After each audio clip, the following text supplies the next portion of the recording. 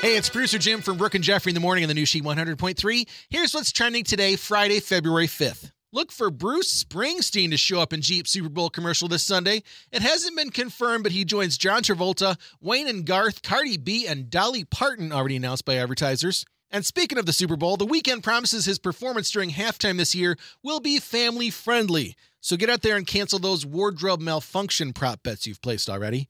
And after 14 years, Ryan Seacrest says he's hanging up his hosting duties on E's live from the red carpet. And remember, if you've got an Echo device for the best variety of the 80s, 90s, 2K today, simply say, Alexa, open She 100.3. Have a great weekend.